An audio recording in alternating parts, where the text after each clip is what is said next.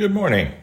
It's November 23rd, and welcome to Doing Life, daily devotions for finding peace in stressful times. This is the audible companion of the book by the same name. Today's title is Finishing Well.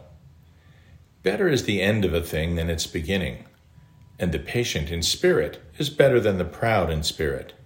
Ecclesiastes 7:8 ESV. I can't recall a year in my lifetime that needs to finish well more than 2020. From politics on a street fight level, to wild and widespread wildfires, to devastating hurricanes, to rioting and looting in a bewildering, misguided response to racial injustice, to a viral pandemic that claimed more than 250,000 lives in the U.S. alone, 2020 has been a year that people will wish to not remember. This is a season when tensions often run high over trivial disagreements, as families gather far and wide to celebrate 3 major holidays within 5 weeks.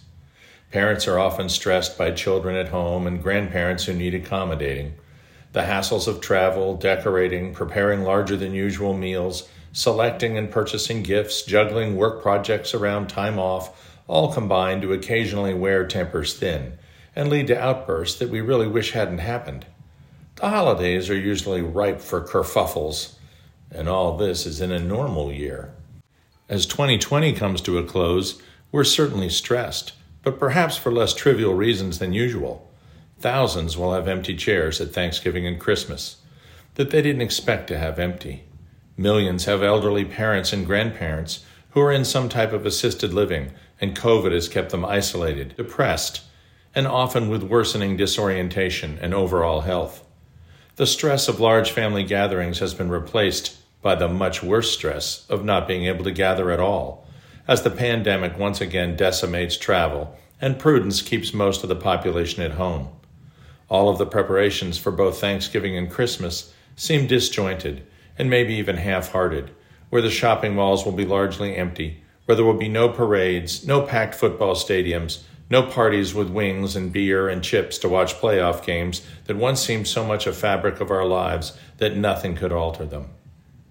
Most of us can't even remember New Year's Eve 2019 and why we might have longed for the new year. Surely we started out with high hopes, which came crashing down for all of us in the spring. But as Solomon says in Ecclesiastes, it is better to finish well than to start well.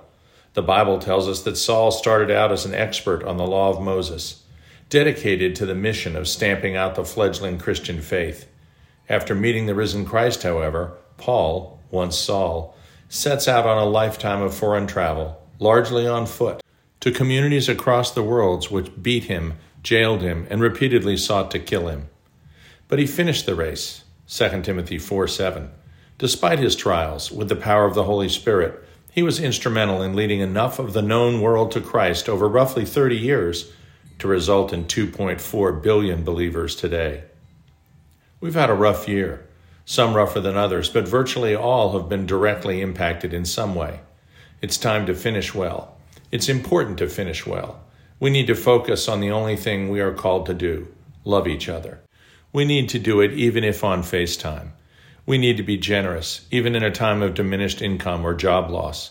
We need to be forgiving to relatives and friends who may have hurt us in the last year. We need to encourage those who have lost more than we have. We need to make clear to everyone that we are giving thanks to God during Thanksgiving because we truly believe every good thing comes from above, James 1:17. Finally, we need to prepare ourselves to celebrate the coming of the Savior. Perhaps in this year when stores are closed, when more people are staying home and not gathering so readily, we can actually focus on helping everyone to understand what grace really means. The reason for the season has never been more relevant or needed.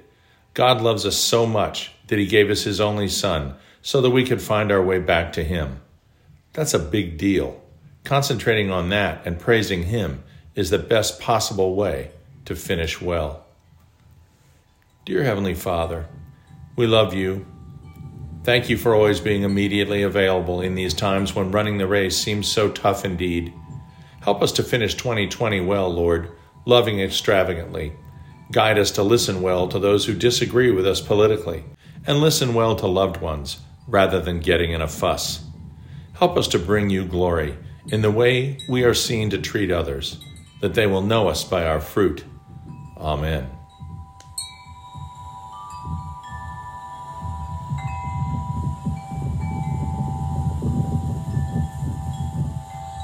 We'll see you tomorrow.